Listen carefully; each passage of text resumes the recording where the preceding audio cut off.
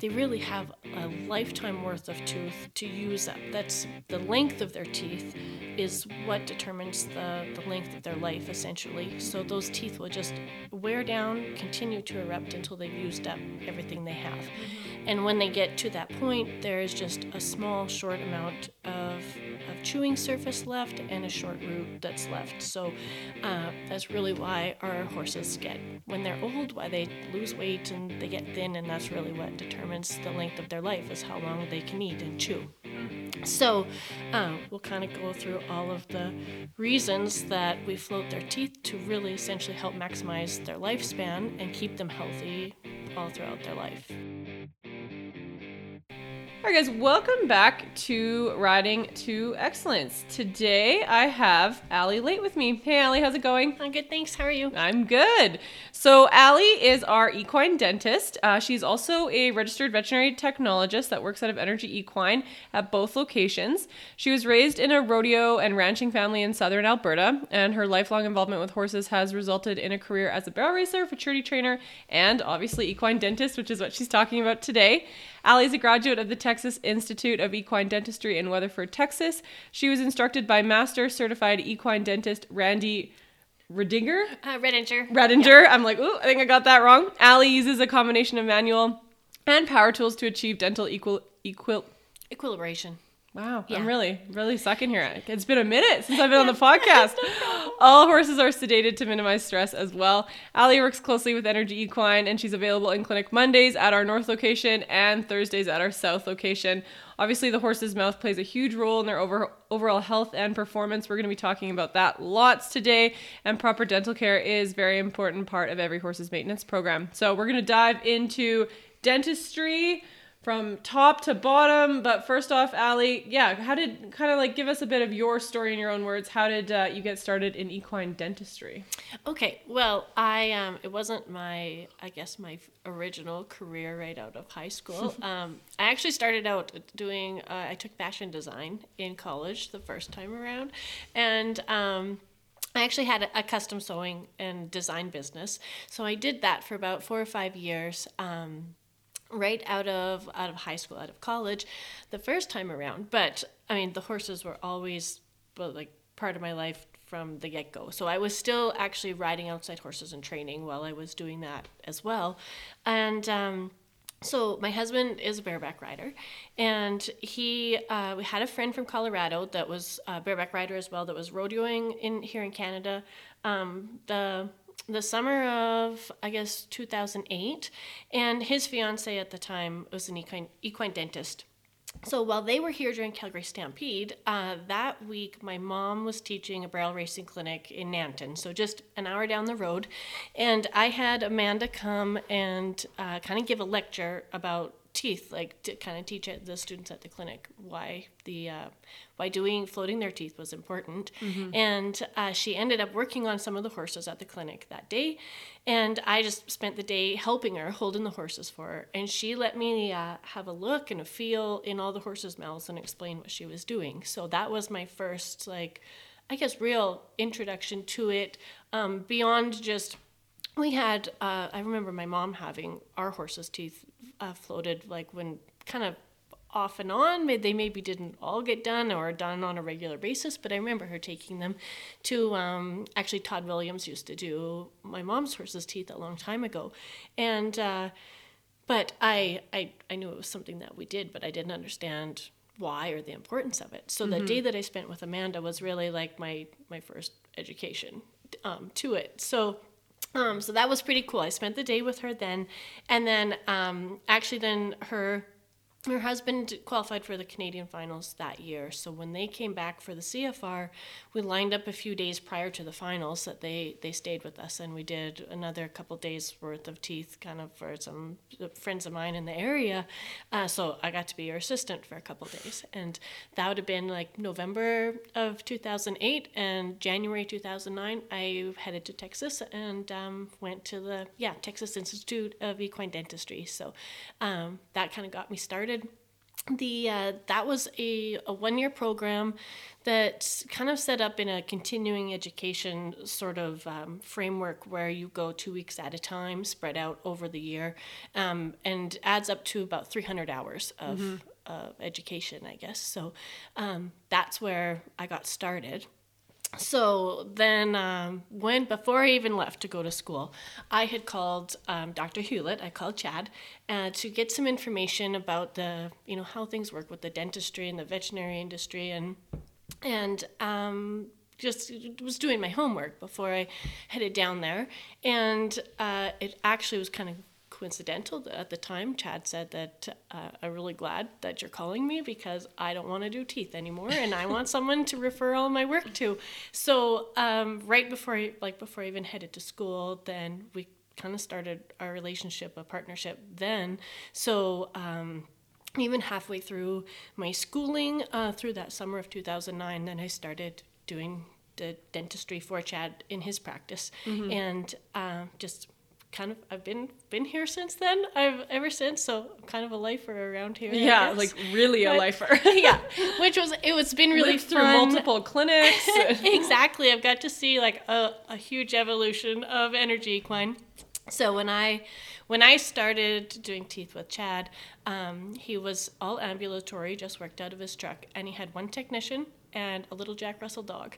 And so I was really like the first, I guess, team member of Energy Equine, and that was a great part about working like with this practice, as Chad's had totally embraced like a team approach to his practice right from the beginning. So I was kind of the first ride along for a while there. I was Chad and Sarah and me in the back seat. So that's how I was able to get my practice started too. Was really fortunate that I kind of stepped into a full clientele right off the bat, and there's clients that I still do teeth for that we started 12 years ago. So it's been really cool to see the growth of the clinic and practice as a whole. So. And so where does the technologist come into everything too, Allie? Right. So I graduated from... Got all those letters behind your name? Right, yeah. I guess graduated from the dentistry school February of 2010.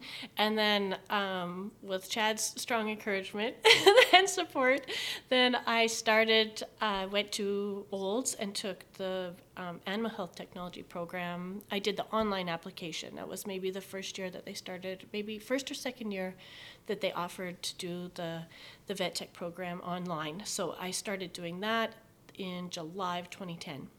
So right after the dentistry school, then went into the animal health technology, more so to really just to support what I was doing with the teeth too. And so that was the full 2-year program there. So graduated from the Olds program in 2012, and then I have the ability, at least the option, to kind of step in and help in the clinic when need be as a vet tech as well. But I mainly just do teeth. Yeah, the dentistry comes first for me, but I've kept up with my certification and with membership with the ABVMA, so I do have a vet tech certification as well. And then how does it work for you working with veterinarians? Like, because I know that there's obviously vets that float teeth, and then there's equine dentists. So how does that work? Well, there's a few different vet clinics that I actually work out of now, and some practices that have been totally welcoming, of me to have clients meet me at their clinic, and they like provide the sedation and sedate the horses for me, and then the clients can meet me there. So there's, it really just depends on the veterinarian and their practice, like how they prefer things to be done. Because some vets just prefer not to do the teeth themselves, or they have other focuses within their practice that they want to, spend their time on. So, so there's actually 3-4 different clinics that I work out of regularly, and so it kind of just gives me another option, a place for clients to meet me. And yeah, which is awesome. Don't have to work in cold barns. Yeah, Exactly, yeah, for All sure. the time. Sometimes, maybe. Yeah. So why do we float horses' teeth? Like, why don't wild horses need their teeth floated?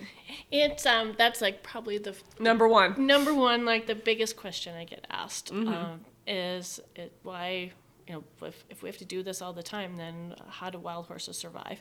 So the horse's mouth is really designed to self-maintain. Like it's actually pretty amazing the way God designed them was to graze all day long, like an average of 16 to 20 hours a day, all throughout their life. So they're spending almost all of their time with their head down on the ground, nipping grass, chewing all day long. So there's some major differences with the horse's teeth compared to ours that we probably need to understand right off the bat to explain why we're actually filing a horse's tooth. Yeah. So their tooth is really composed of the same substance that ours is, but just in kind of a different order. So we have cementum, dentin, and enamel in our teeth. The cementum and dentin fill in the inside, and our teeth are coated in a layer of enamel on the outside to protect kind of the inner structures. So a horse has those three substances, but they're kind of woven together like a cinnamon roll. Is the easiest way I can describe it. They have a band or a ribbon of enamel that will weave back and forth across the tooth and runs the whole depth of their tooth. And then cementum and dentin fills in between those folds of enamel. So their tooth is actually designed to gradually wear down a little bit every day as they're chewing. And then they have a lifetime worth of tooth set down in their jaw and up in their skull that we don't see when we look inside their mouth, so that every day as they chew and the chewing surface is gradually wearing away, that reserve crown or the tooth hiding down in their jaw will slowly erupt and come up to take the place of the tooth that's been worn away. So I guess the folds or ridges of enamel are really there to create a good grinding surface to grind the food up, shred the food up, and then it's the hardest substance in their body, harder than bone. So it takes quite a lot of abrasion for that enamel to get worn down. And then the cementum and dentin are softer substances that will wear away a little faster. So as the cementum and dentin wears, those folds of enamel are exposed. So that creates like a little ridge on the surface of each tooth. And there's 2 to 3 ridges on each molar that gets exposed as they chew. So that will create like a corrugated type of pattern from front to back throughout the horse's mouth. And when they're chewing in a natural position, their head is down on the ground, their jaw will actually slide forward and all of their teeth match up. They line up one over top of the other. Both the incisors at the front and the molars through the back will all be aligned, so that when they're chewing with their head down, they're getting some natural wear on all of the teeth in an even amount of pressure. So the forward-backward movement of their jaw is actually really essential to the balance of their mouth. That forward movement when their head drops and the rearward movement when their head lifts is what keeps the teeth wearing level from front to back. So it kind of grades the teeth. Now the side-to-side movement will help keep the points from getting too sharp on the edges. This is really hard to explain without using my hands, and I realize I talk a lot with my hands and realize people listening can't really see what we're talking about, so I'll try to use my words. You're doing a good job. I'm really, the cinnamon roll analogy is a great one. I was like, that's perfect. And so the a horse will only chew on one side of its mouth at a time, and the jaw will move down to the side and then back up to center and make a circular motion with its jaw. And they'll chew evenly on each side, but they have to take turns one side to the other chewing. So as that jaw is moving in a circular motion and moving side to side, that's keeping the teeth worn even from side to side.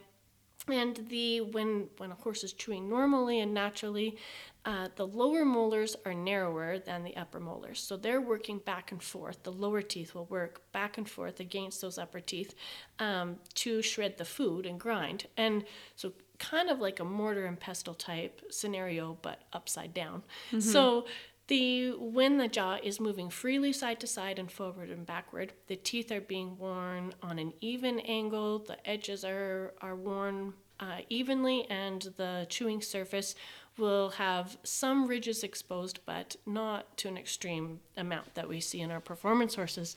And I'll explain how that happens here in a little minute, but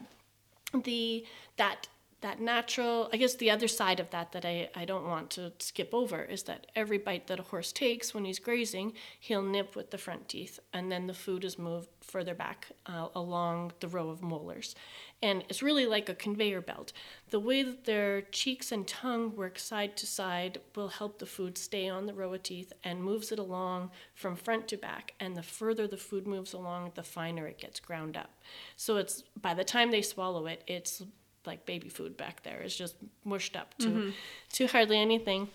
And that movement of their cheeks and tongue, we call that axial flow. So the tongue will move in a circle in the opposite direction of the jaw. And so the cheeks and tongue are constantly working back and forth against the teeth to move the food along. And that's also what keeps their teeth clean. So I get that question a lot too. Like, why don't we need to clean our horses' teeth? Right, like a human, like floss. Yeah, floss. Yeah. And often, because the incisors actually have a thin layer of cementum on the outside rather than enamel, like our teeth, they'll stain really easily. So when we lift up our horse's lip and the teeth look brown or some little black staining along there, that's often the first reaction from the owners is that, oh no, his teeth are dirty, like we should clean them, we need to do something about that.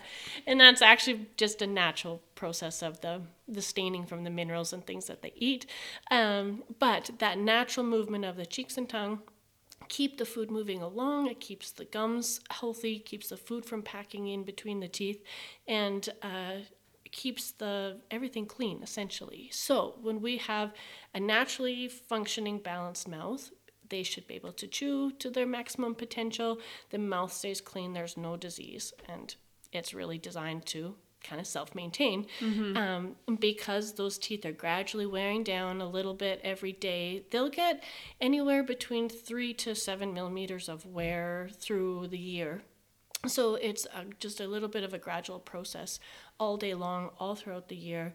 And they really have a lifetime worth of tooth to use up. That's the length of their teeth is what determines the length of their life, essentially. So those teeth will just wear down, continue to erupt until they've used up everything they have. And when they get to that point, there is just a small, short amount of chewing surface left and a short root that's left. So that's really why our horses get, when they're old, why they lose weight and they get thin, and that's really what determines the length of their life, is how long they can eat and chew. So we'll kind of go through all of the reasons that we float their teeth to really essentially help maximize their lifespan and keep them healthy all throughout their life. But wow, that's really cool. I've never first of all, I thought that I kind of knew something about teeth. I've never, the cinnamon analogy has blown my mind. I'm like, wow, I've learned a lot in that little last couple minutes. A little bit. But yeah, that's so interesting that it's like, yeah, I mean, you see x-rays of like heads and it's that huge, massive tooth like hidden underneath the surface. Under the gum, yeah. Yeah, that's crazy. But yeah, to dictate kind of their lifespan and their health as they get older. Yeah. So they're, like, really what we're trying to do is prolong their life, keep the lifespan of that tooth, I guess, wearing as evenly as possible so that they get, the most, from a health perspective, are getting the most out of the tooth that they have. Totally. And so we want to keep things balanced as best that we can. I find like their mouth is almost a bit of a mystery to us because we don't, from the outside anyway, because we don't get to see their mouth or see their teeth on a daily basis. So we can see their feet when they need to be trimmed. We see their coat and we can tell their health condition from the outside. But as far as their teeth go, there can be a lot going on inside their mouth that's abnormal that we don't know about until we open up and have a look. And usually by the time that we see changes on the outside, a drop in their weight, or their coat's looking dull, or they're not chewing properly, we see them dropping their feed, any little signs that tell us something's not right with how they're chewing. Usually by the time we see it on the outside, it's been going on for a long time inside their mouth and has created a pretty serious problem that takes usually several several appointments to correct if we're able to. And often when we see that change on the outside, we've already had some disease process started inside their mouth. Right. So the whole, I think, approach that I really want to get across is that we're trying to take like a prophylactic approach to the dentistry, so that we're preventing any disease, we're keeping things balanced before there's a problem, and an imbalance in pressure through their mouth, so that we're staying one step ahead and keeping them healthy. Totally.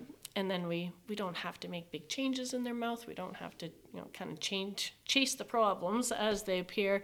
We want to stay kind of one step ahead and keep their mouth healthy, so that everything on the outside stays healthy too. Yeah, definitely. And I mean, that's a great adjunct to the next question. Like, how often do I need to have my horse's teeth floated? So I think we're really going to talk about things from a performance horse perspective, because that's, I think, 90% of the horses that we see at Energy Equine are performance horses of varying disciplines. And it really doesn't matter what job our horse does, we can help them a lot by keeping their mouth balanced properly, so that they can do their job comfortably.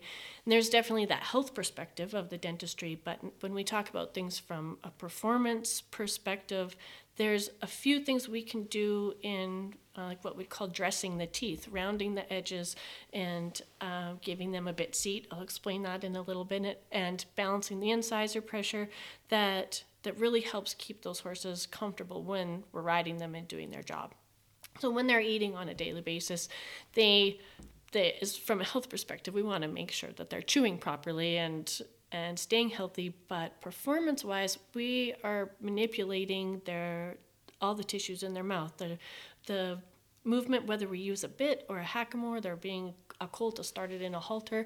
It doesn't matter what we're doing, what we use to control their direction. We're still manipulating their jaw and their cheeks and their tongue. So there's a few things we can do to help those horses stay more comfortable. So as far as how often we need to do this, that depends on how much that horse. Actually, I should back that up. It depends on the environment that the horse lives in. Right. So the main reason we need to float their teeth is just helping them do what they can't do on their own when they're not wild horses. When they don't graze 24/7 all throughout the year, which when we live in Canada, that's like rarely impossible. Possible. Anyway, Yeah. They're going to be eating hay at some point of the year, if not year round.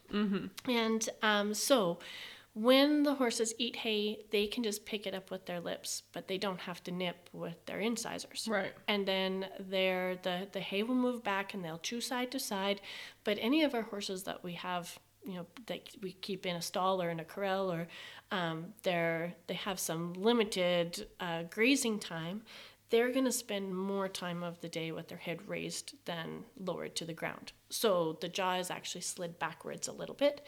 And if they just pick their hay up with their lips and chew side to side, they tend to chew in the same spot on like the same pressure of the tooth side to side all day long. So those little folds of enamel start to interlock, and as they chew side to side, those grooves get worn a little bit deeper. The grooves between the enamel ridge will wear deeper, and that enamel ridge gets exposed higher. We get a more severely corrugated pattern happening to the horse's tooth. And so like the sharp points that people talk about. That's where the sharp points will develop. So at every point where the enamel folds back and forth on the edges of the teeth, that's where a sharp point will develop. And if they're not getting the same amount of forward-backward movement they would if they're grazing all day long, then because the jaw is slid rearward a little bit and they're chewing side to side in the same spot, the very back portion of the lower molars is lacking some opposition and wear, and we see a little point or hook form back there. And the same thing will happen on the first molar on top. So now we have this little overhanging point, and that's interlocking with those ridges that are being exposed through the teeth, and that's starting to limit the forward, backward, and a little bit of side-to-side movement of their jaw. So now as those sharp points get exposed along their cheeks, they don't want to chew side to side as far as they should to grind their food properly, because the cheeks start to get drug against the sharp points on the edges. So that often tends to cause the horse to chew maybe up and down more than side to side. And now those outer edges of those upper molars aren't really getting worn away properly because the bottom tooth isn't sliding all the way across. So now those enamel points on the edges are even more advanced, become sharper. So now the horse wants to protect his cheeks and chomp up and down a little bit more, starting to pack some feed between his teeth, or the food can no longer move like freely like it does, like a little conveyor belt along the molars. So then that limits the amount of like chewing function and efficiency, but also creating an imbalance in pressure through the molars, also due to the fact that they're not nipping with the incisors all day long and keeping that pressure worn even with the molars. So when we set kind of a time frame for when we should float the horse's teeth, once we're after their first correction, then usually in a 6 to 8 month time frame is ideal to do a touch-up or a refloat or a checkup on them at least, to keep the edges smooth and make sure that those enamel ridges aren't too exposed, and just prevent any of those little hooks and problems from showing up. And really, I think the frequency of floating their teeth is going to be directly related to how much they get to graze. So those horses that are really, restricted to paddock or box stall, or just live in a corral most of the time, if we can help them with like reducing the pressure of their incisors, maybe trimming the incisors a little bit and balancing the pressure through their molars, as well as keeping all those sharp points under control, then that horse is staying comfortable, and we're encouraging a natural balance of the horse's mouth.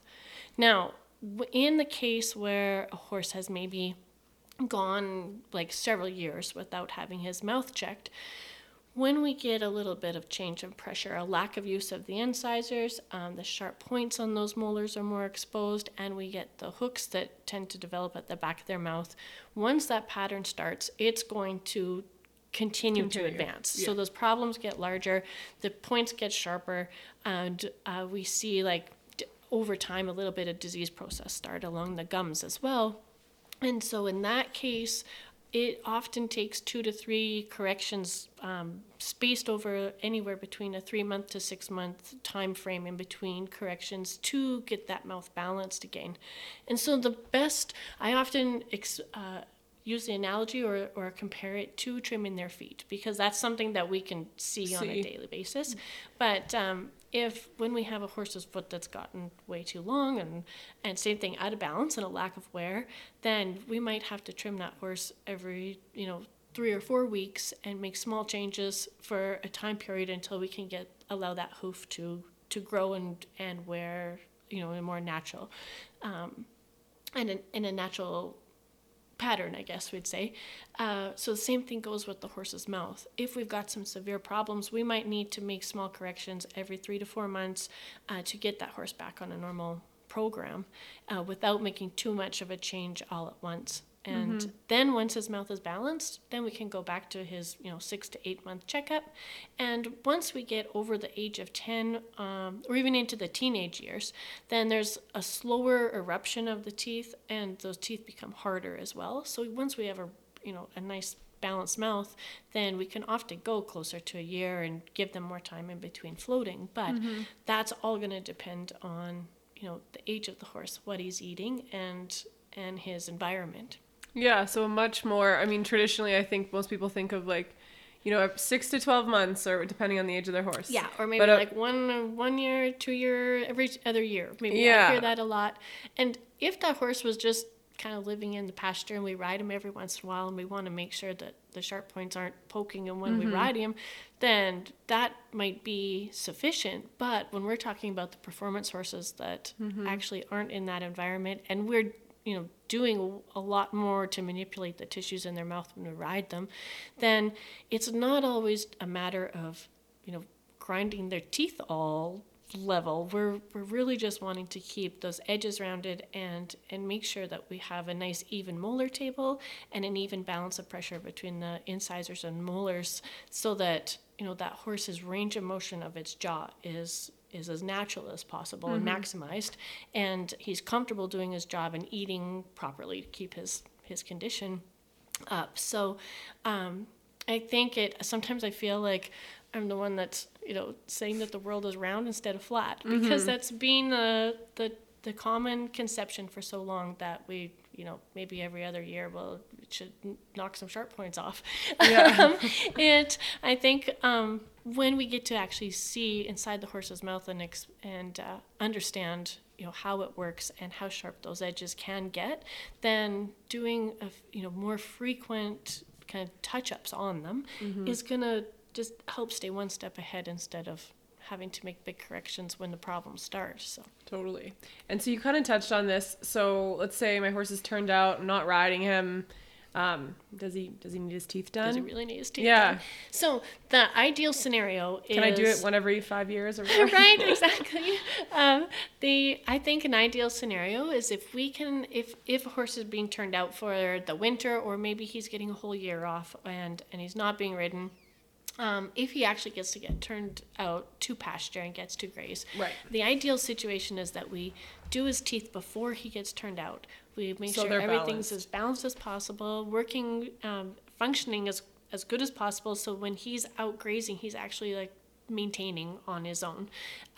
But if there's some problems in the mouth to begin with, even if he's out grazing for the rest of the year, he's not able to really make those corrections himself. So if there's a hook at the back of his mouth, that's limiting the forward movement of his jaw, and that sharp hook is actually getting larger the more that he chews, gets to the point where it's rubbing on the roof of his mouth behind that upper molar. And any tooth that gets longer than it should be is going to overpower or put more pressure on the opposing tooth. So once we have a little high spot, it's going to create excessive wear on the opposing tooth, making that one a little bit too short, and then the longer tooth continues to erect and gets longer.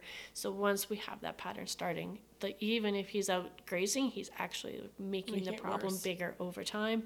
So when we can correct that issue first and then turn him out to pasture, then maybe he could go the whole rest of the year and stay pretty healthy. And if he's not being ridden, then we don't, maybe not worrying about the little details as much that we do with our performance horses. But I think it really is ideal if we can help them out, like before they're kicked out and not being ridden. And it's because it's a general maintenance of their health and the balance of their mouth, that it's really like trimming their feet. Again, even though we're not riding our horses, we still need to help them out to do what they can't do on their own. So, we still trim their feet when they get time off. Same thing with their mouth. We still want to do a checkup and make sure things are healthy. Yeah. And it actually happens more often than you'd expect, that we'll maybe open the horse's mouth that, we haven't seen a year or two, and he looks really healthy and he's shiny and, keeping his weight on, but we'll find maybe a cracked or fractured tooth where the feed's getting packed up in the center of it, and it's creating leads to some abscess or a major health issue that you can't tell by looking at him on the outside. But till we, have a look in there, then there's a lot of things that kind of go unnoticed or undiagnosed. Yeah, no, definitely. And so I think too, for people, like, you watch, like, you hear, like, the machines and stuff, and you see, like, the teeth be quote unquote grinded.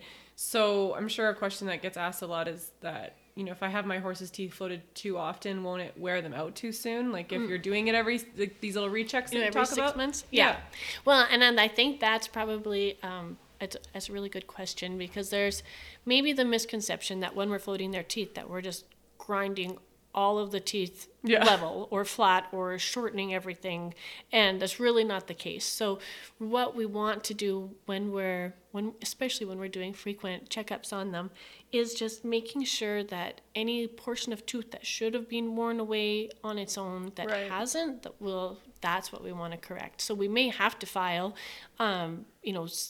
several of the teeth to correct the height, or if those enamel ridges are getting too large, we might have to reduce the height of that enamel ridge. But we're only wanting to do for him what should have been, only take away, I should say, or file what should have been worn away on its own over time if he was in a natural environment. So, and sometimes it's more the case of not necessarily filing the entire chewing surface as just as much as keeping those edges rounded and smooth so they're not rubbing on his cheeks and or on the tongue.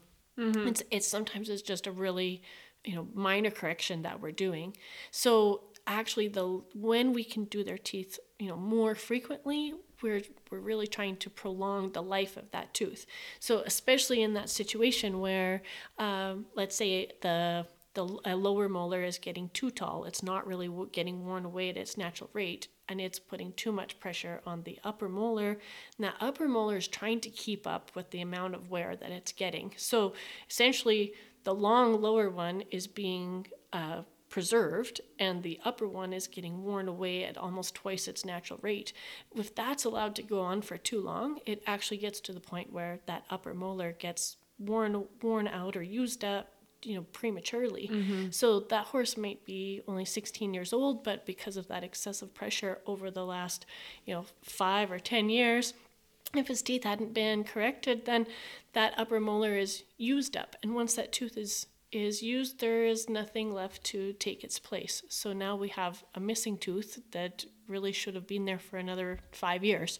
And then once a tooth is missing, that opposing tooth will continue to erupt until it has pressure on it. So it'll get to the point where we have a preserved long bottom tooth maybe rubbing on the roof of his mouth eventually, and that upper tooth completely worn away. Now, if we need to come across that situation and we need to correct or shorten that tooth that's too long, well, now we have to do that in several corrections and make a significant change to that horse's mouth to kind of restore that pressure and balance inside his mouth, but he's always going to be missing that upper tooth that got worn away.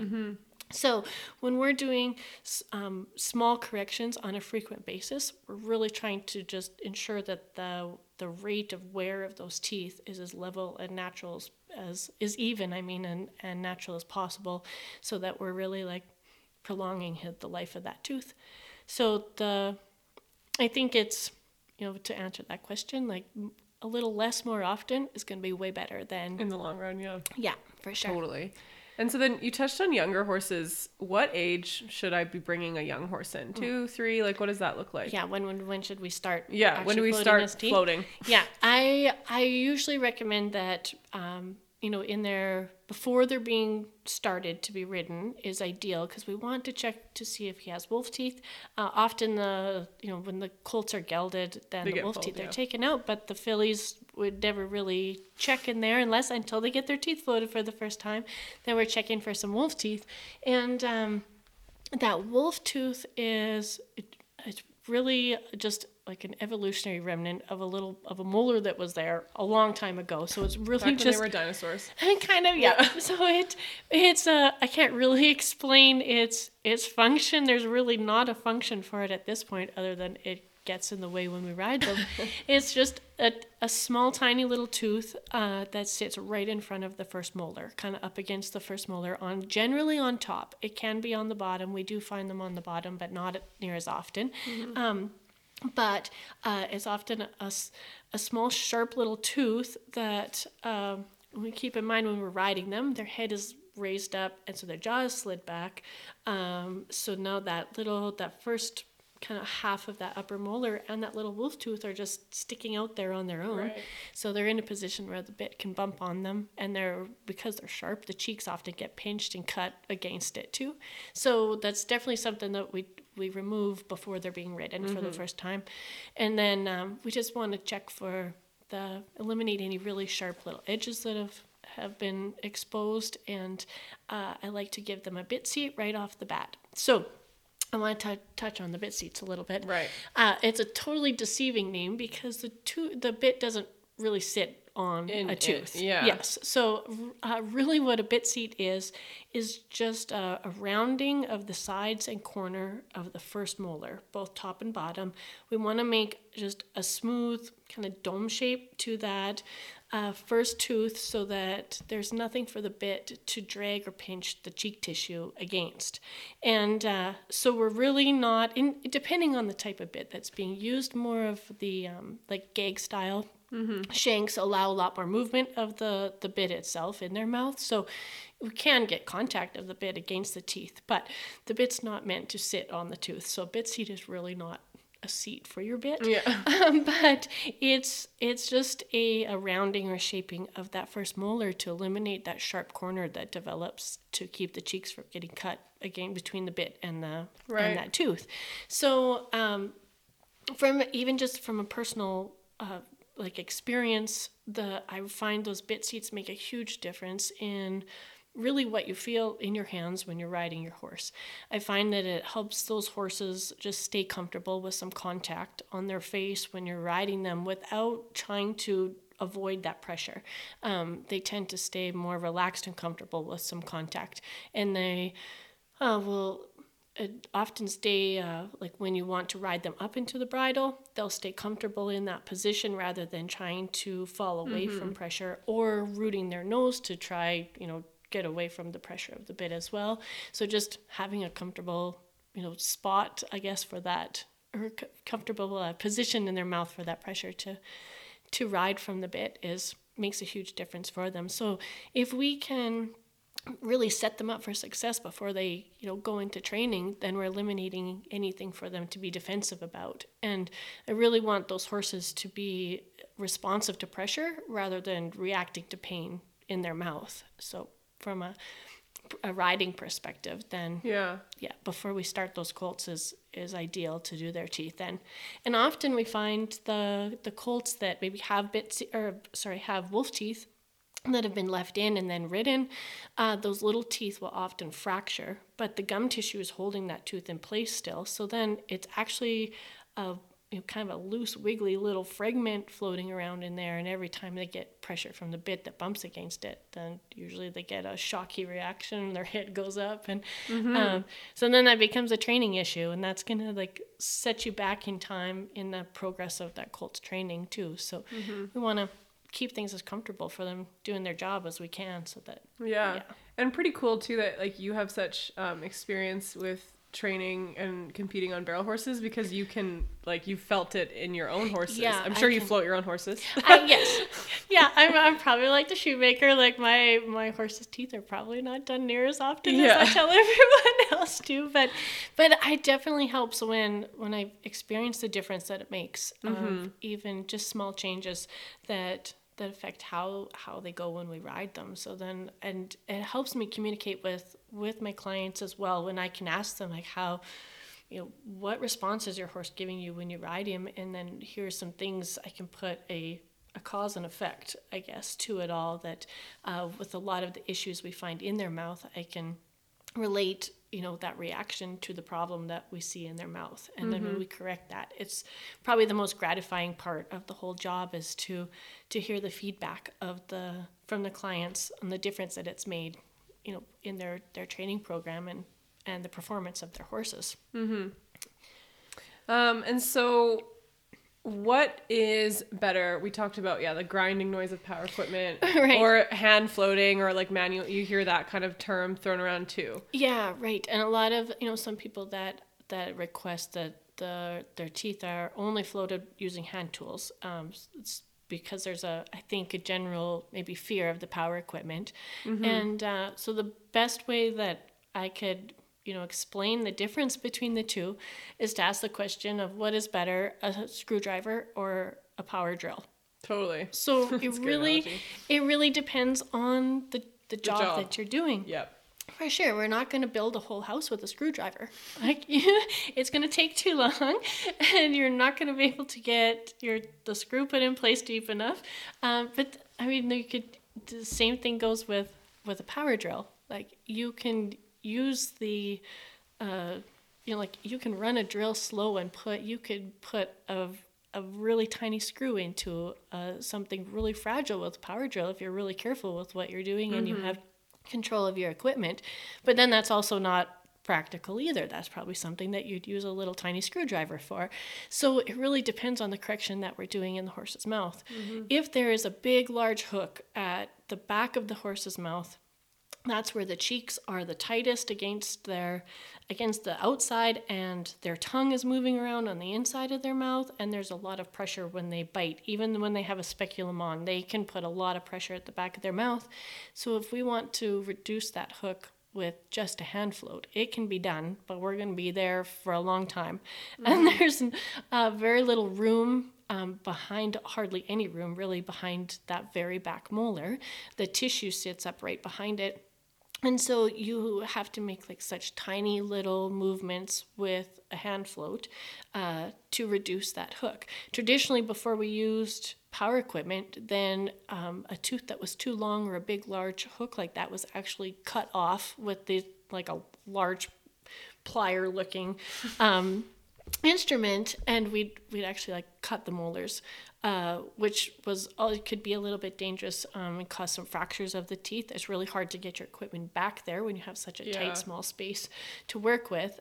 So that's the advantage of having the power equipment now, is we can actually be really efficient with it.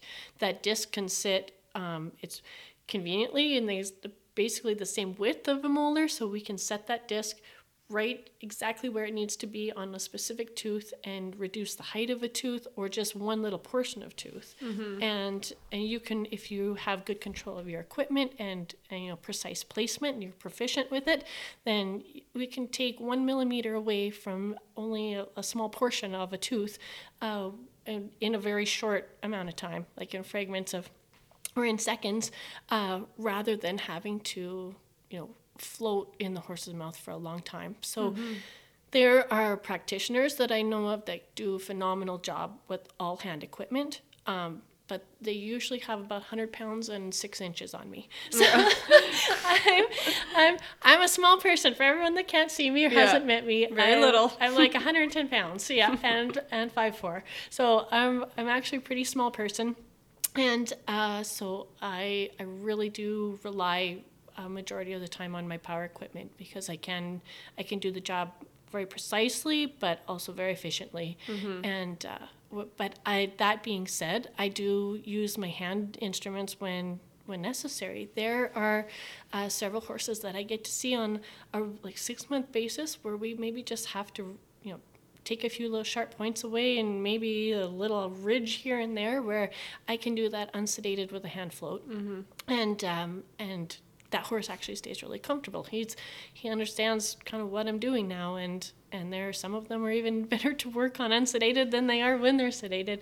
So it's I guess I kind of want to ease that fear a little bit, that just because the power equipment is a little louder and it sounds a little runs a little faster, I mean, you can definitely do some damage with it, but you can do damage with a hand float too when you're aren't good with that equipment.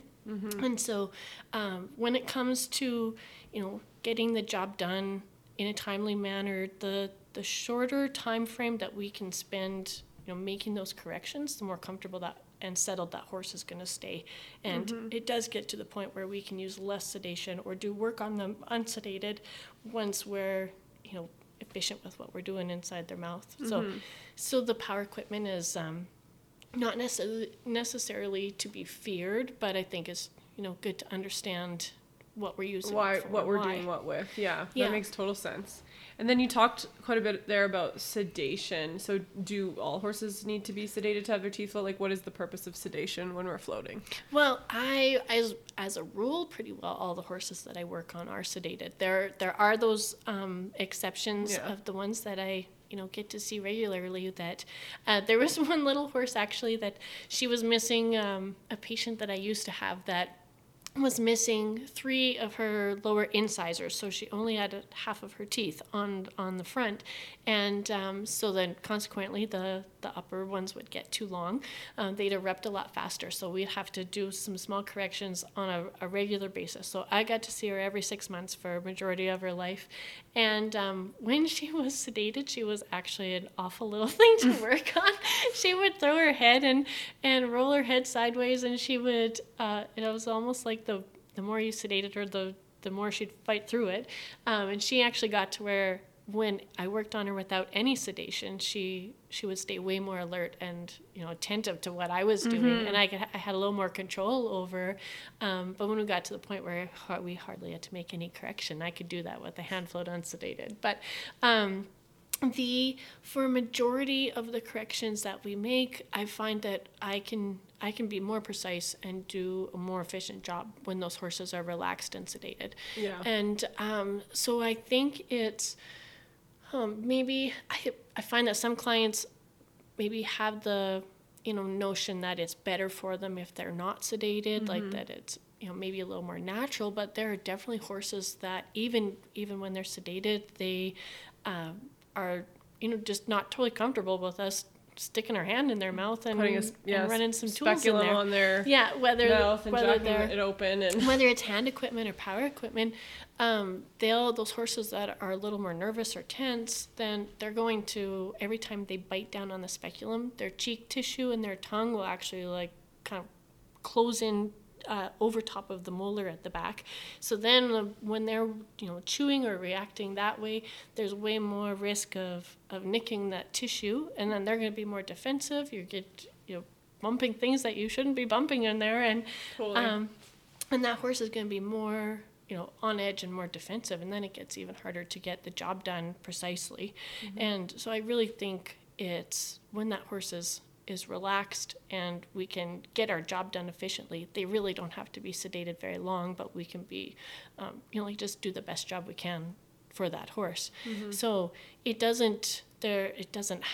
horses don't have to be sedated, but I do think we can. Provides a bit more comfort for them. Yeah, I think so. Definitely.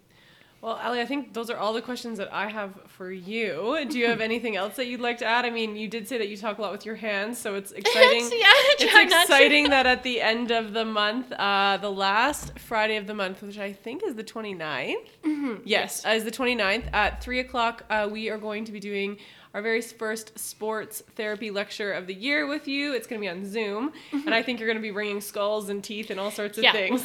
We'll be able to see your hands. Yeah, exactly. Demonstration, and I think then it really gives people an opportunity to see a little bit more of what we're talking about, especially because we can't see our own horse's teeth on a regular basis. So when we can use some skulls and demonstrations that way, I think it just helps put image to the words a little bit, and at that point then we can go more in depth on the problems that we, you know, commonly see and that need to be corrected to maintain that balance in the horse's mouth. But also we're going to relate the performance to the, you know, the corrections. Explain kind of how those problems that show up really have an effect on how the horse performs, no matter what discipline they're in. It doesn't matter if it's Western pleasure or racing, dressage and jumping, or like speed events in the timed events in the Western disciplines. There are so many things that I think really just the communication we have with that horse relies so much on that contact on their mouth. Yeah. So we can explain a little more in depth of, you know, how we can relate to the performance of the horse and why it's important for them. Totally. Well, that's awesome. I think this is a great tool too, to listen to this and then kind of get your questions ready. In 2 weeks, Ali will be back to answer all the questions we have. All the things. I know there's so much to it that we don't realize until you get into it, and then it's we can go one step further, dive into it a little bit more. Totally. And so awesome. This will be a good precursor to that. Anyway. Yeah. No, I'm excited. I think now I'm like, okay, float everything. Exactly. We need to keep them alive for as long as possible with those erupting teeth. We need to check them all. And, you know, probably one of those other questions that I hear a lot is, you know, people will say, well, I just want you to check his mouth. Like, I don't think his teeth need to be done, but can you just check him? And often when it comes to the performance of the horse, there are so many small things, small changes we can make that really help them do their job better. even as simple as rounding the edges and giving them a good bit seat, so that I will check any horse that needs to be. The look-in's free, and we definitely don't need to sedate them just to check their teeth. We can put a speculum on like 99% of the horses. I think there's only ever been 2 that I've come across that maybe needed a little sedation just to put a speculum on them. But for the general rule, we can check them any horse unsedated, but there's always a little something that I can find that's just going to help the horse. Maybe not necessarily from health perspective, but the performance side of it. So I usually say, well, if they haven't been looked at or their teeth haven't been done in the last 6 months, let alone a year, I'm gonna find something. We can help them out for sure. So it really is kind of just, it does become a general maintenance plan, part of their general maintenance plan. So, part of like everything that we do when it comes to like soundness and everything else. It's just part of that routine. And I'm so excited when we do our Zoom lecture to relate the balance of the horse's mouth to the rest of their body. So when we're talking about like preventative medicine that we do at Energy Equine, as far as keeping the joints healthy and the rest of their body balanced, and the especially working like with the body workers we have on our team as well, that the balance of their mouth has such an effect on how they carry themselves, how they go in collection, how they perform, that it does have an effect on their hocks and their stifles and their back. And so a lot of the other parts of their body that we do regular maintenance on can greatly be affected by the balance of their mouth. So we'll get into that a little bit more too, about putting all the pieces together, and it definitely is like just one piece of the puzzle. As important as it is, the dentistry is really just one big piece of it. So and working, and like you just touched on, working with your whole team, like the vet, the body worker, and just making sure everyone's working together for the best outcome for your pony. Yeah, exactly. Awesome. Well, thanks so much, Ali. Can't wait for the Zoom call. And if anyone does have any questions or they want some clarification on a topic, you can always shoot us an email to eeoffice@energyequine.ca or send us a Facebook or Instagram message, and we will compile them all and we'll get to that FAQ section in the Zoom call Friday, January 29th. Yeah, that'll be great. It definitely helps keep me on track. You're get on a tangent. You're great. I could listen to you talk about dentistry all day long. Thanks so much, Ali. I really appreciate it. You're welcome. Thanks for having me.